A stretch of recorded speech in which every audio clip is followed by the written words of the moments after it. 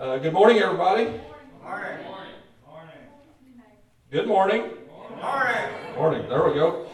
What an awesome day to be in God's house. It's beautiful weather outside. Just an awesome day to be here worshiping God, our Father, and sensing His presence with us today.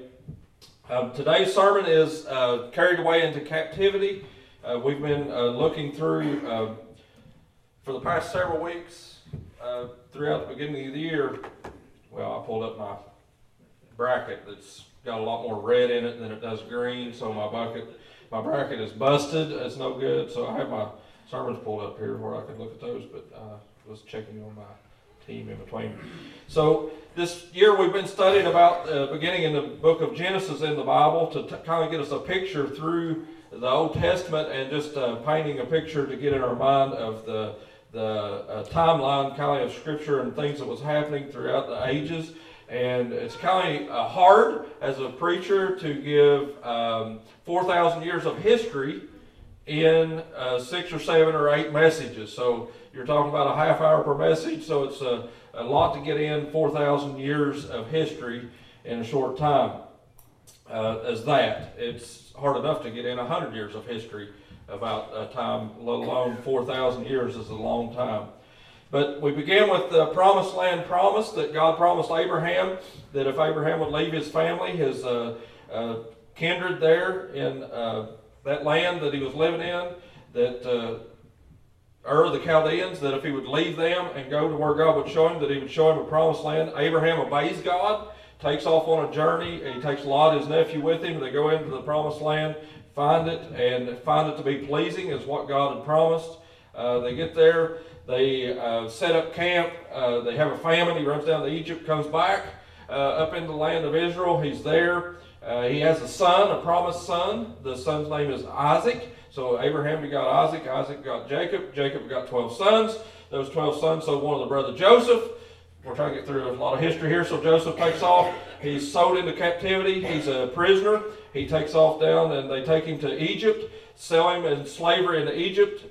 Joseph rises through the ranks. He comes all the way into a prominent figure in Egypt, and he becomes second in command only to Pharaoh. So that would be like being a vice president today. That's a pretty lofty position, right? To go from a foreigner, somebody that don't even belong, to being second in command. That's a pretty lofty thing because God appointed him in that position because there was a famine coming. Amen. How many knows God will set us up to prepare us for what's coming? Yes, Amen? I believe that God foresees our future and can help us. So he set Joseph up in that position. Next thing you know, Joseph's brothers come back down, the ones that sold him. They have to come down to purchase materials, and next thing you know, Joseph reveals himself to them. He tells them that it's his brother. Go get dad, bring him down. They all live in Egypt. It's like a glorious time. There's a famine everywhere else, but Egypt's got all this stored up materials, kind of like Tommy over there, got the big silos and all that. So if we had a famine, we'd be over there eating field corn out of the silo. He's building another barn, so Xander's going to be over there putting the roof on after a while. If anybody wants to go over and help Xander nail down some tin or anything over there next door, it's be a lot of fun. But they built all these silos and stored up all this stuff because God told Joseph there's going to be 7 years of plenty and then there's going to be 7 years of famine. So what if God were to tell us today there's going to be 7 years of a good stock market and then immediately thereafter there's going to be a Great Depression and you're going to need to store up now for what's coming? There you go. Sure. Amen. Amen. Everybody say amen. Amen. Save you some money. Yeah. Because you never know what's going to happen. And it's not a bad thing with God for you to save some money. So Joseph does this. Next thing you know, they come down, his brothers come down, he feeds them, feeds the household. But soon thereafter, after that Pharaoh died, it says in Scripture that the Pharaoh no longer knew Joseph. And they become slaves, literal slaves. And the whole nation of Israel is slaves in Egypt. And God raises up one, they're going to kill all the babies, you know. And the story of Moses we studied about and listened about the next week of how Moses was born. His mom puts him in the water. The Pharaoh's daughter drags him out of the water, raises him in that house. Moses ends up killing a man because he sees him picking on his family. He finds out he's an Israelite. And he kills one of the Egyptians because he was picking on their family. He was a bad slave master, a guy that was hitting them, and Moses goes and kills him. Moses takes off in the wilderness, spends 40 years in the wilderness raising sheep for his father-in-law Jethro. He's out there working, and God speaks to him in a fiery bush. A fiery bush experience where that he sees this bush that's not consumed and it's burning. And what if I was to tell you today that God is an all-consuming fire that never consumes all? He is there all the time present, and he don't vanish away, because normally a shrub would burn up, doesn't it? If you light a brush fire today, the brush fire gets big, it gets big glowing red and yellow and all these different colors, and then the next thing you know, it burns away. But here, Moses saw this bush that burnt, that didn't consume. And God is there present like that, and he's long-lasting, that he stays with us. And Moses sees this, and God speaks to him, tells him, go back to Egypt, the place where you ran from because you killed somebody. How many knows if you're a murderer, you kind of walk around tarnished, right, in society because of the things you've done. But as this, God tells Moses, go back and tell Pharaoh to let my people go. Moses does it. He obeys. But he tells God, I've got conditions. I can't talk right. Kind of like me. God, don't call me to be pastor because I can't talk right. My language, I'm not real good, skillful with words. But God says anyway, it don't matter. He calls whoever he wishes. So Moses goes back and he gets his brother Aaron to speak for him, and he goes to Pharaoh, tells him to let his people go. We know about the plagues. All this stuff happens. And finally God lets the children of Israel go. And they head off through out through the desert. And they get the Red Sea, and they're thinking, man, what's going to happen? The Red Sea's here, and it's stopping us, and Pharaoh's army's coming after us now. He's mad. He forgot about what just happened. And as they're sitting there at the Red Sea, the Bible says that God opened up the Red Sea, and that the children of Israel walked across on dry ground. That's a miracle. The Red Sea is a big, wide body of water. A lot bigger than the Ohio River. Can you imagine the Ohio River splitting and parting ways and separating, where we could all walk across on dry ground to the other side? And then in the midst of that, the Pharaoh's army takes off and chasing them. And when they get in the middle of that sea, the waters close back up on them. It's a miracle, right? So the children of Israel just witnessed a miracle from God that Moses is preaching about. So as they're there and they're having all this great time explaining the things of God and what they just saw, can you imagine the joy in the camp? After seeing an army chase you and God open up a body of water, you walk across and then it swallow up your enemies. Can you imagine the joy in the camp of God at that time? And if we look at the children of Israel as a congregation, the joy must have been present there. But it wasn't long that the joy wore off and they become murmurers and complainers. Somebody say amen. So they sound like a church body to me, right? We get joy, we're on the mountaintop, and woo, let's go fight, let's go win. And then next thing you know, it's like, oh man, I can't believe that so-and-so's doing this and that. And we just murmur and complain. It's like us. It's a picture of us. Amen. Come on, somebody. Amen. I'm telling the truth. So God leads them, and they get over there in the wilderness, and God tells Moses, they're griping because they don't have no water. And Moses gets aggravated, and he strikes a rock, and he says, I'll get water for you. And he strikes the rock, water comes out, and they drink water from a rock. Wouldn't that be a miracle? Amen. How many would like to drink water from a rock? Yes. That it just comes, that it wasn't there before, but because God said so. So they do this, and then Moses gets in trouble with God because God didn't tell him to do that. And Moses gets in trouble. He's not allowed to go to the promised land. And they wander in the wilderness for 40 years. You talk about a messed up life. Think about Moses. The first 40 years he grows up, he's raised up in a castle, basically, of the kingdom, the empire of the world. He kills a guy, goes into exile, takes off. The next 40 years, he's there helping his father-in-law. God tells him, go back, get the people, and come out, and I'm going to take you to the promised land. He takes off and does it, does what God says, and he gets mad in his anger. The Bible says be angry, but sin not. Amen? Amen. Your anger can cost you. So the next 40 years of his life, he's wandering in the wilderness, knowing he won't enter the promised land. How sad of a state would that be? To know God's got a promise for me and a destiny for me, but my sin has cost me my future. Moses stands on the mountaintop, and he overlooks the promised land as they're there. Then we studied about Joshua coming. When Moses died, Joshua's in charge. Now Joshua's there, and he tells the children of Israel, because God's promised after Moses and that generation is dead, we're going to go enter the promised land. He takes off, and he goes up and he gets all the children of Israel together, and gets the priests and the Levites, and they take these the articles of the tabernacle, and they take off and they go up to the river Jordan. And the same miracle that happened with Moses at the Red Sea, they're standing at the river Jordan, and as they stand there, God opens up the river Jordan again. Isn't it just like God to fulfill things just like He had before? He'll keep doing them again and again and again. The Bible says that grace upon a grace, right? That there is more than enough grace in our life for God to show us His faithfulness to us as a people. So Joshua goes across, and we told the story about Jericho and them going this big walled city. And I'm trying to preach 4,000 years in 20 minutes here. I'm on my way, though. And here we are. They get down to Jericho, and the walls come crumbling down. They go around 7 days. The seventh day, 7 times. They shout because God tells them to shout. And today, what if I told you that your shout is going to be the difference in you being successful in the victory that God has for you or not? Amen. Yes. 1, 2, 3, shout. Nobody's want no victory. Okay, your victory of your future depends on whether you shout right now or not. Yes. 1, 2, 3. That's pretty good. I think we can do better.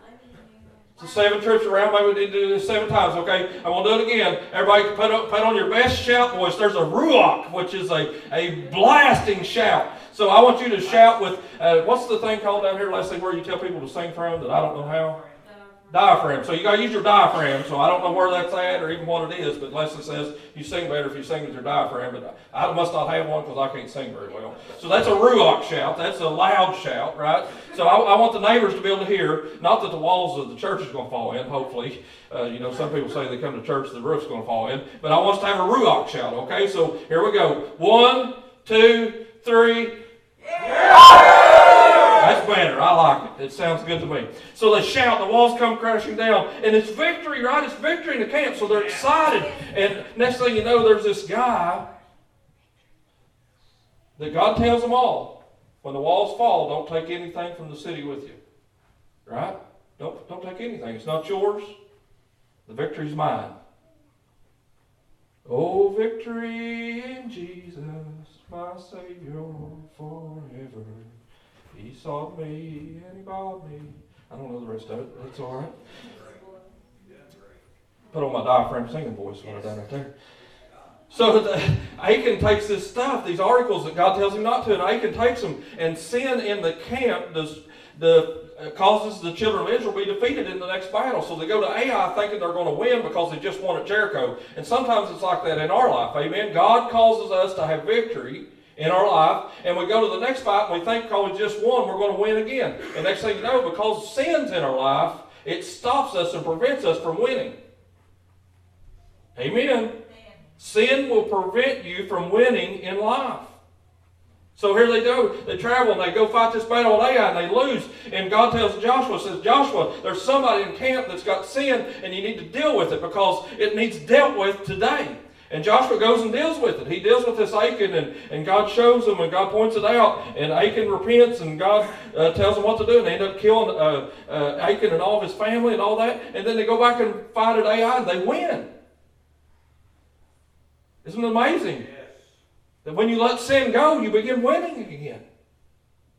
I don't know about you, but even as a Christian. Yes. Amen. I heard a preacher say this morning on the radio driving down that said, that it's not just about being saved and being baptized. That it's a lifelong journey of continually giving and offering ourselves to God. Amen. And it kind of hurt me at first. I was like, what do you mean it ain't about saved and baptized? That's a good part, right? I love seeing people get saved and baptized. But I love seeing them continue on the journey as a lifelong process of being sanctified by God. Amen? That sanctification is a lifelong process of God redeeming you and purchasing you. And sure, you're going to sin. Anybody that says that you're a Christian, you cannot sin, I doubt them. Because I see too many people in Scripture fail. Yes. Amen? Amen. And I, as a Christian myself, fail God. And it hurts. And I know it prevents me from my future. I know it prevents me from winning because of my sin. The Bible says lay down every sin that so easily besets us. Let's lay aside those weights on our shoulders. Amen. It's time to put our sin off, church. Amen. So God tells them that, and they take care of it. Next thing you know, they go, and then the next neighboring cities, after they beat Ai, the next time the neighboring cities start hearing, wow, God's doing stuff, and God's going to move, and He promised the children of Israel, and they used to be in Egypt, and here they come, and they're going to take all of our cities. So they come up with this plan, this concoction, and they come, and they trick Joshua. They come with wore-out shoes, and we talked about that, and wore-out bags, and stale bread, and all that, and they come, and they trick Joshua. It's called an unsanctioned treaty. God didn't tell Joshua to sign it. Joshua signed it because he thought it was a good thing. Sometimes we get ourselves in trouble by getting our cart before the horse, as a lot of the old-timers said. Amen? Don't ever get your cart before the horse. Pray and seek God. So they do this, and next thing you know, they end up in trouble because of unsanctioned treaties. And Joshua messed up. And I believe that even to today, if you study through all the things that's happened to the children of Israel and the people that's always still living there in their region and the continual fight, today you can go over there. The Bible tells us to pray for the peace of Jerusalem. Look at your neighbor and say, pray for the peace of Jerusalem. The Bible says that Jerusalem is the apple of God's eye. God loves Jerusalem. He cherishes that place. But today there's a Dome of the Rock. The Muslims have a building built on the Temple Mount, worshiping Allah, the place that God loves. How sad. An unsanctioned treaty leads us to bad places. Next thing you know, we studied about the God-appointed judges, about Deborah, about all the judges. There's so many judges. The whole book of Judges in the Old Testament is just an awesome book to give us a picture of how that God wants us to live a life. And it says in 1 Corinthians, it tells us that a spiritual man judges all things. You know, in the New Testament world, everybody says, well, don't judge me, right? You can't judge me. Don't judge. The Bible said he that spiritual judges all things. Amen. We need judges in our life. We need God's judgment in our life, because if I don't have God's judgment or God's people helping me along my journey, if I'm trying to just live my life by myself and I don't care what anybody else thinks or matters or says, then I'm going to end up in trouble. Amen. Do not be a lone wolf. Amen. Church, do not be a lone wolf, because you will end up in trouble. Don't try to do this life alone. Get you a group of people that you count on, that you depend on, that you ask to pray for you. It's the people that we need. And we need judges in our life. I need people on my board, the advisory board of this church, that I can call Pastor Wells and say, Pastor Wells, and look at this and think about this, and to have him to give me judgment on my decision making. Amen? We need judges in our life. It's not fun, because sometimes they tell you no. Just like them little babies downstairs that you tell no on a weekly basis and they don't like it. True. We're the same as adults. Amen. We're just telling, whenever God tells us no, we're like pouting. I can't believe I've done all that, and I bought them Easter eggs, and I bought candy, and I've done that, and I've done that, and He told me no. Amen. Is that us? I think it is. If we look at it from God's point of view, we don't like no, but sometimes we need to hear it. And that's why we need judgment. Amen. Amen. Everybody say, I love you, Pastor Ben. Love you, Pastor Ben. Okay, so the next week we talked about, and Uncle Al was here. I call him Uncle Al. He's not my uncle, but I love him. Al Winters came, and he talked about desiring carnality, and how that the carnal and the nation of Israel, they saw and they looked around, and God gave them judges. He appointed them judges, but they looked around and they seen the other nations. They was like, man, they got kings. Wouldn't I just love to have a king? A king is awesome. So they chose and said, we want a king. And God said, no. And they said, but we want a king anyway. It's just like us. Whenever God tells us no, we're like, but I want a Hershey bar, Dad. I'm standing here all this time, and I've walked through all these aisles of Kroger's with you. And Mom used to make us, oh, it was awful. Has anybody ever had a coupon with Mama? Sorry, Donna. Donna had the coupon group a while back. I remember being a kid and going through and Mom looking, and we just, I want Fruit Loops this week, but I don't have a coupon. It's like, really? What's it matter? It's 20 cents. Is my enjoyment over 20 cents? No, I don't have a coupon. And then you get up there at the cash register, and the lady would ring it up wrong. And I think that's why Mom ended up being a cash register then, because of all the people she aggravated all the time when I was a kid. Sometimes you'll end up in a seat that you scorned the most. Those poor ladies that rung my mama up when she was couponing. Desiring carnality. what others want. We want what we want. Everything else don't matter. We desire carnality and give us a king. So God allows them to get a king, and the king they get is Saul, and he's a bad king. Most of the time, what we want brings harm to our life. I wish I had somebody shaking their head yes. My desires brings harm to my life, and God's desires brings joy to my life. Amen. So as they do this to themselves, they bring it upon themselves. So the first king, Saul, next thing you know, David comes along, and the Bible says that Saul kills his thousands, but David is 10,000s. And David's a man of war, and he kills lions with his bare hands and kills bears with his bare hands. And that's just a phenomenal thing to me. I don't know about you, but it's hard enough to kill something with a gun, but let alone trying to kill a bear with my bare hands. It's just an amazing thing that God allowed David to have that kind of power and authority. But he wouldn't let him build a temple, so we talked about last week. So we're finally here, and we're about to get carried away in captivity. How much time have I got?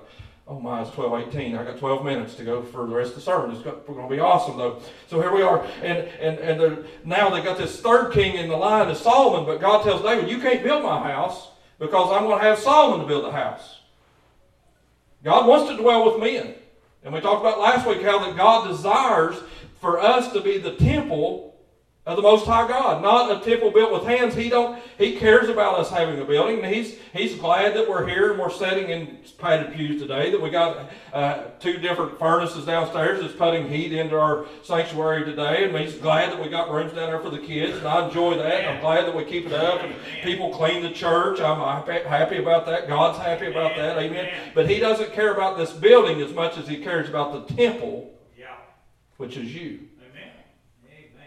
He desires to live inside of you. You're the temple that he needs. So today as we see this, that God allowed Solomon to build that temple, and it's going to take us into where we're going today. I want you to turn your Bible to 2 Chronicles chapter 7. 2 Chronicles chapter 7.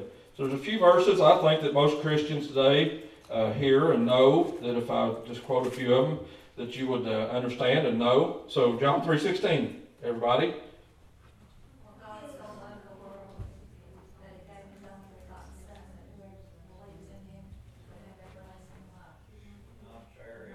life. Shall not perish. Ernie lined them out. Karen messed it up and Ernie lined her out.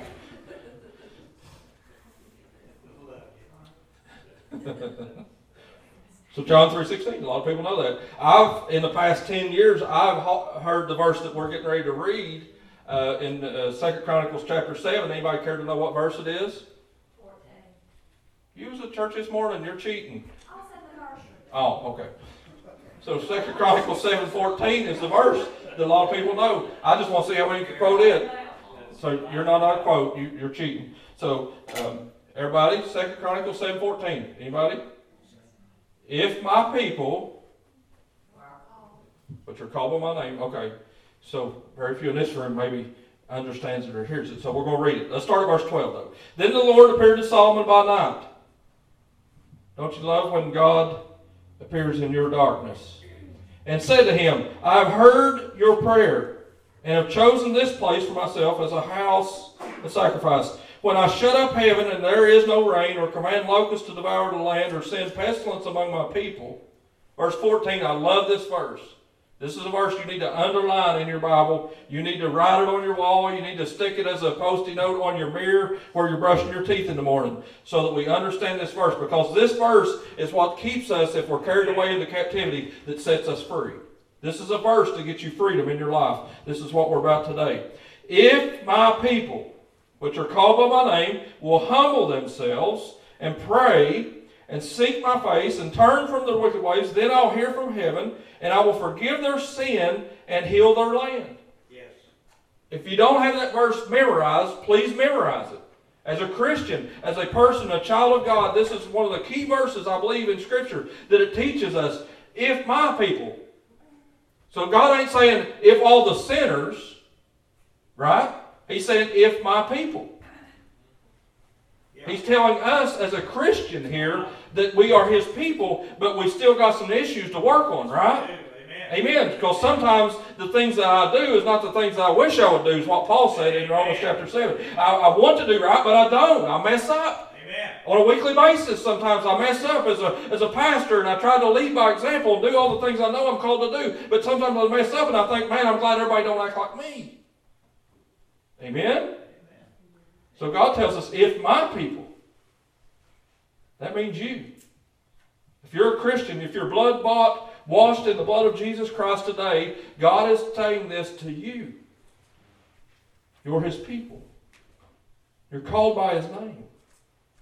The Bible says that at the name of Jesus, there's no other name where salvation can be found but at the name of Jesus. Amen. Called by His name, that's Jesus. But it says we will humble ourselves. So if you want to know the 4 points to get from captivity to freedom, here it is. Humble yourself. Look at your neighbor and say, humble yourself. Humble yourself. Yes. How many believes that? Amen. Humble yourself. Yes. The Bible says that God gives grace to the humble but resists the proud. You have to have humility if you're going to be a Christian that obtains things in your life and makes the journey with Jesus Christ. You have to be humble. So even as a Christian, humility is not just that one time. And I remember what it was like when I was standing in the back row and Pastor Will's preaching a sermon and him saying at the end of the service, you know, if anybody wants salvation, come down to the front. And if you'll come down the front, you'll be saved. And I was standing there holding on to the pew and I was thinking, man, I'd love to get out. And I promised God when I drove up there, I'll get out and I'll go to the altar tonight. And I sat there and I didn't. And God working on my heart about to beat out my chest, and it's like, and then next thing you know, Pastor Wells says, is there anybody here that'll be brave enough to say, will you pray for me? Because I'm being dealt with today by God, but I'm not going to make the journey down to the altar. And I raised my hand. I was brave enough to do that because nobody's looking, right? Everybody, head bowed and eyes closed, and raise your hand, right? So I raised my hand, and whenever I left church and I was driving back down the road, and God began to deal with my heart, and He speaking to me, and I was like, God, I'm sorry because I told you if I went to church tonight, I would go to the altar and pray. And I turned the truck back around. I said, let somebody be at the church. I drive back up to Raceland Church. As I pull in the parking lot, a bunch of kids are there. Pastor is still there. And I walk into the church, the congregation, some of the people still murmuring around and moving around. And I walk up to Pastor, and I tell him, I say, I want to be saved. And he tells the teenagers, because they was fighting about where they was going to go to eat, whether it was a Mayor's Pizza or Giovanni's. Pastor tells two of them teenagers, take that boy up there and get him at the altar and pray with him. Like I was hoping the pastor would, you know. But the teens prayed. This 20-some-year-old thug from Lewis County, kneeling at an altar, not knowing how to pray. Sure. And some teenagers said, just ask him to come into your heart. Forgive you your sin. Amen. You're ready for salvation, that you want him to be the Lord of your life. And I did that. I had to humble myself. It's a humbling thing to ask people for help. We're so independent. Yes. We're so self-consumed that we think we can handle all of our own business when God is telling us today, humble yourself, you need help. There's a lot of people in this room, I believe, needs to hear that. Amen. Amen? Amen. I'm not calling us a proud people. I'm just saying we got issues. Yes. Amen. There's some smiles went up right there. I said, we got some issues in this room. Amen? We do. Amen. We need to humble ourselves and ask for help. Don't be afraid to ask for help. Yes. Because if you ask, you'll receive. So we got to humble ourselves. The second part, he says, and pray. That's it. So you can humble yourself, but you've got to pray. And what is prayer? So is prayer only where that you just tell God, is He just your Santa Claus that is sitting up there on His throne, and kind of like on the movie, the Christmas Story, and you know, Santa Claus is up there, and you're sitting there waiting in line, and it's like, man, I want this Red Ryder BB gun, and I got all these things in my imagination running what I'm wanting, and I'm going to ask God when I get up there, and you're line, and everybody else is in front of you, kind of like a church service, right? I want to go talk to Pastor, but everybody else is in line. Not really, but you know, it's like Santa Claus. You're waiting. You're waiting in line. It's like, when's it my turn? That's what it feels like praying sometimes. It's like, man, everybody else's prayers are getting answered. I see them doing this, and this is happening in their life, and we get kind of jealous. Come on, somebody. It seems like God's blessing somebody else more than it is me. We kind of get jealous. So we're in line waiting, and finally, like Ralphie, you're standing there, little brother's aggravating you, mom and dad's going somewhere else, and finally you get up there, and it's your turn, and you walk up there, and they take and they lift you up there, and they put you in Santa's lap, and you sit there and look at him, and you're like,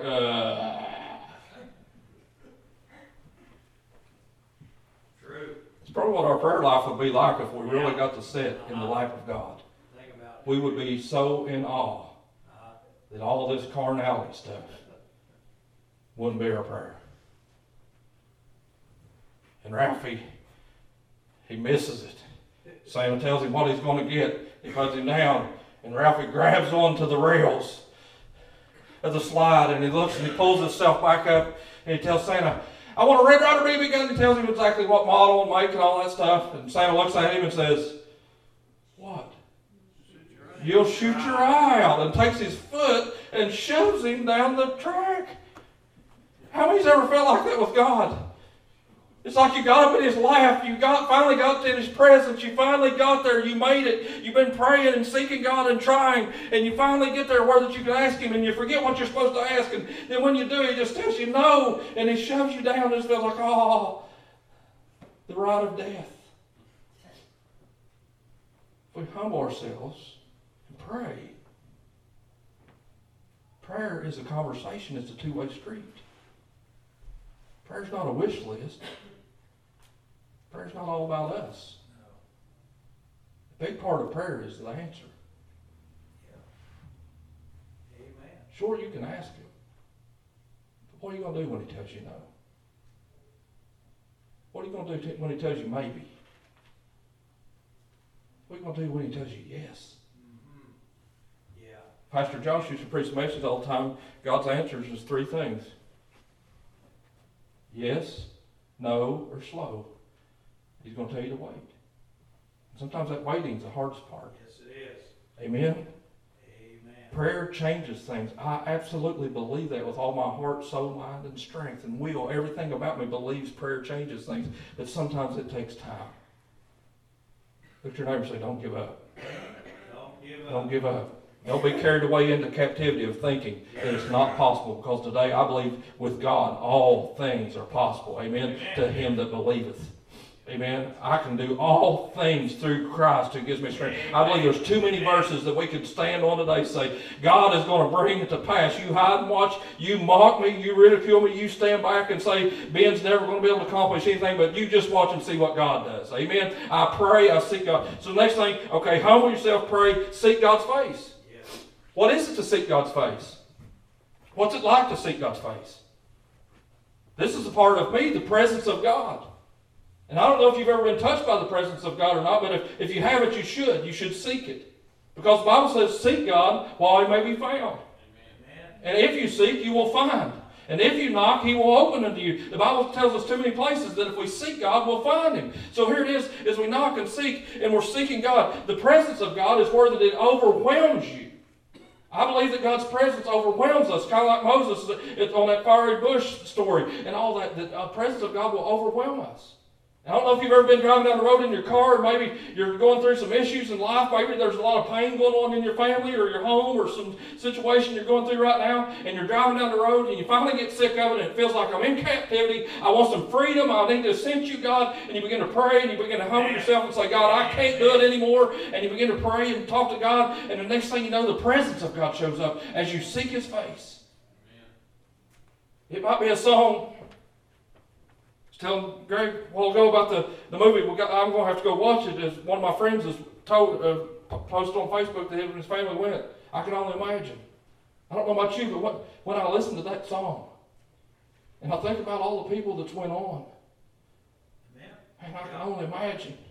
And I'm telling you, if you will get in a car by yourself and turn that on the radio and let loose and humble yourself and pray, and begin to seek God, I'm telling you, his presence will show up, and it'll bring goosebumps on your arm, on your neck, even the hairs on top of your head. The few I've got left will stand up. I'm telling you, it's something to sense the presence of God. I desire that, don't you? How long has it been since you sought God? Since you say, God, I'm humbling myself. I'm praying. I'm a mess. I'm a train wreck. I got issues. And God, I need to know. that you've got an answer for me. Even if it's no, God, please show up. And I'm telling you, He will. He'll show up, church. And the last thing is, turn from our wicked ways. Turn from our wicked ways. If my people, which are called by name, will humble themselves, pray, seek my face, and turn from their wicked ways. Man, if we could ever just let our sin go and grab a hold of God, what would He be able to do with a church full of people that was seeking God, that was praying, that was humble? Man, if we would let go of our sin,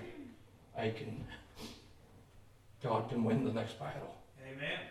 And I'm telling you today, the children of God wouldn't do it. Because in this story of 2 Chronicles chapter 7, it's where that Solomon is dedicating the temple that was just built. This big dream-sized house that God wanted. Solomon built it, he's dedicating it. And the Bible says that Solomon, he had 1,000, he offered these 1,000 different animals and brought them up and get this offering. And the Bible says in the beginning of this chapter that fire come down from heaven and licked up that sacrifice. What would we do if we seen the fire of God in our life today? Then God tells them, in the midst of that, you got to humble yourselves. You're my people. You got to pray. You got to seek my face. Most of all, you got to turn from your wicked ways. Save the best for last. If you turn over just a few chapters, 2 Chronicles chapter 36 is the last chapter in this book. I want to read this for you real quick. We're about done. And the Lord God of their fathers sent warnings to them because they didn't follow God's ways. They didn't do what God told them to do. This is several generations later. The Lord God of their fathers sent warnings to them by the messengers, rising up early and sending them because He had compassion on His people and on His dwelling place. God has compassion on you today. Even in the midst of your sin. You may be sitting here saying, Pastor, you're talking about this sin issue, and I'm full of sin today, and I'm sensing it, and I'm knowing, and I feel bad about it, but God has compassion on that. Yes. Amen? But they mocked the messengers of God, despised His words, and scoffed at His prophets, until the wrath of the Lord arose against His people, till there was no remedy. Amen. There comes a point in time where there is no remedy, that our sin takes us farther, that we just won't let go. I think it's the point of death myself. I think as long as you've got breath in your body, that God is able to save you. That's my opinion. Yeah. Amen? But there's a place where there is no remedy. Therefore He brought against them the king of the Chaldeans, who killed their young men with sword in the house of the sanctuary. They had no compassion on the young men or the virgins, on the aged or on the weak. He gave them all into the hand. And the articles of the house of God, great and small, and treasures of the house of the Lord, the treasures of the king and his elder, and his leaders, and all these took into Babylon. Then they all burned the house of God, broke down the walls of Jerusalem, burned all its places with fire, and destroyed its precious possessions. Those who escaped from the sword He carried away into Babylon, where they became servants to him, and sons until the royal kingdom of Persia, to fulfill the word of the Lord by the mouth of Jeremiah, until the land had enjoyed her Sabbaths. As long as she lay desolate, she kept Sabbaths to fulfill the 70 years. Everybody quotes Jeremiah chapter 29, verse 11 all the time. Right? Youth group? I saw Dusty post it. Jeremiah 29:11. I know the plans I have for you. Plans to prosper you, give you health, to give you an expected end. That was spoken in the midst of them being carried away into captivity. They were carried away into Babylon. It would be like Mexico whipping America today and taking us as slaves and moving us to Guatemala. And God saying, that's going to be for 70 years. Scary. I've got a video I want us to see. It's a 3-minute video. And just look at this video. All we say to America is be true to what you said on paper.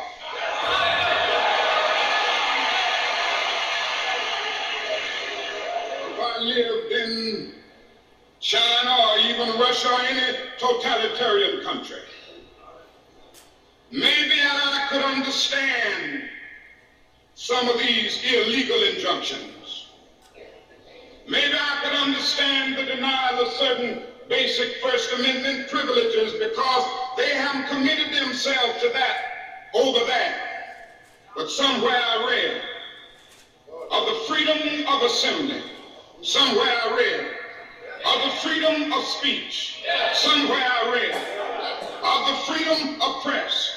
Somewhere I read that the greatness of America is the right to protest far right.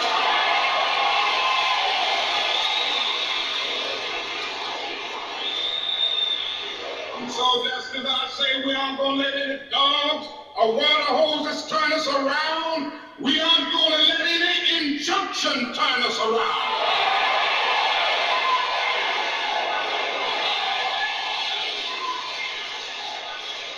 Well, I don't know what will happen now. We've got some difficult days ahead. But it really doesn't matter with me now, because I've been to the mountaintop. I don't mind. Like anybody, I would like to live a long life. Longevity has its place. But I'm not concerned about that now. I just want to do God's will. And He's allowed me to go up to the mountain. And I've looked over and I've seen the promised land. I may not get there with you, but I want you to know tonight that we as a people will get to the promised land.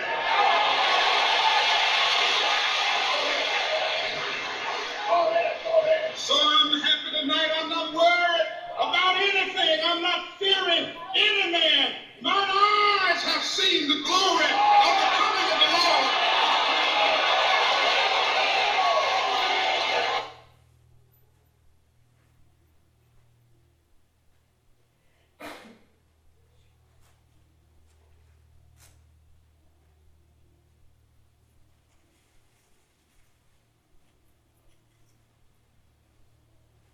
This is a CBS News special report.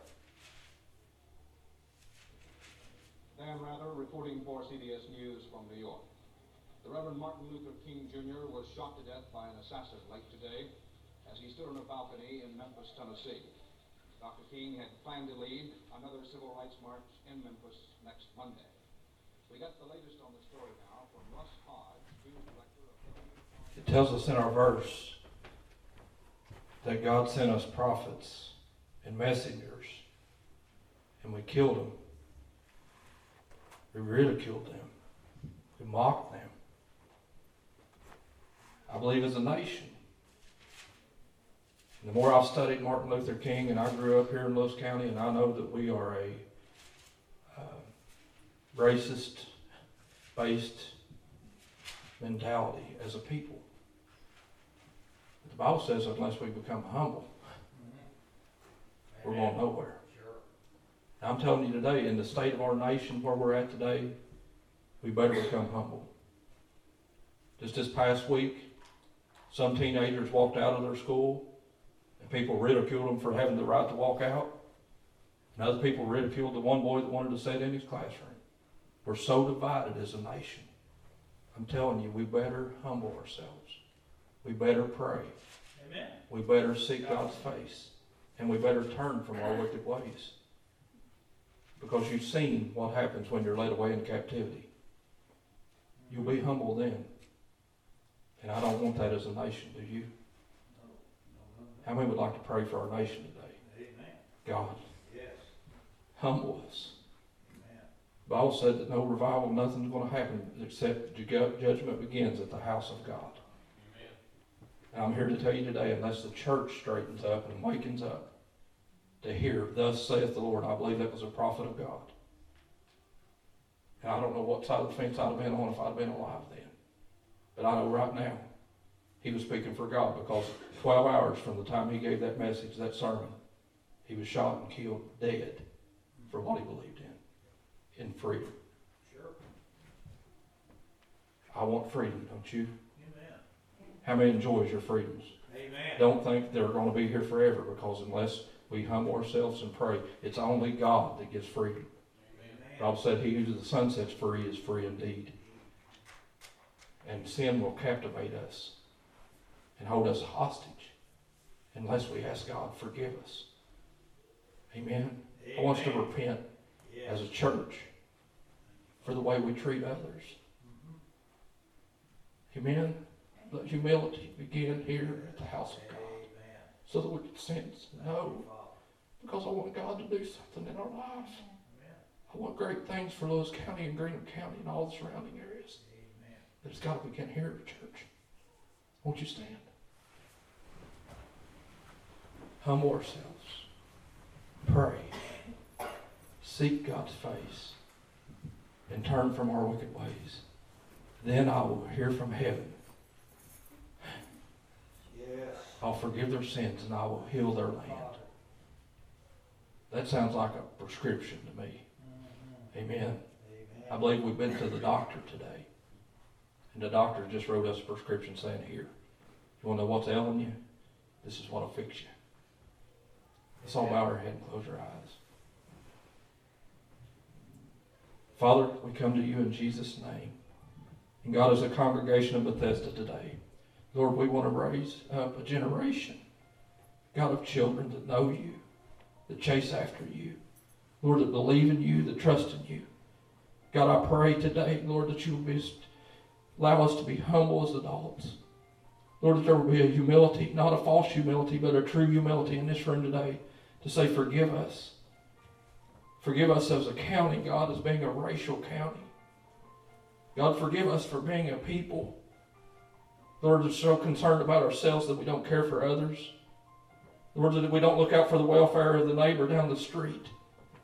Lord, that we're all consumed within ourselves. Humble us today, God. Allow us to see ourselves from your vantage point. God, allow us to pray more as a people. God, I pray for the people of this church right now. Lord, that they would rise up in prayer. Lord, that you would awaken us in the middle of the night. Lord, that you would lay people on our heart, God, that are going through pain and turmoil and suffering. God, you said bear one another's burdens. God, help us to do that as a church. Amen. Yes. And God, I pray for the people in this room that's never sensed your presence, God. Lord, if they've never known the truth, God, that your presence would be with them today. And God, on their ride home today, just move in that vehicle. Move in that home when this family walks back in home today after they leave this service. And God, let your spirit abide in that home. Transform them from the inside out, God. Let us seek your face. But God, most of all in this place today, let us turn from our wicked ways. God, that every individual in this room,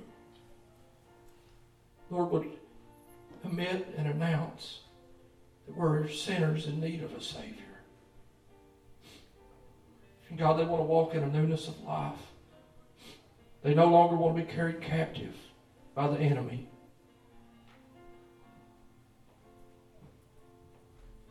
Lord, it says in Ephesians that you led captivity captive and that you give grace to men.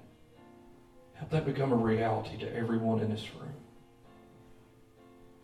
Lord, all those that are captive, that the enemy has had his hand on their life, that he's caused them pain, caused them harm, that he's brought disruptions in their families.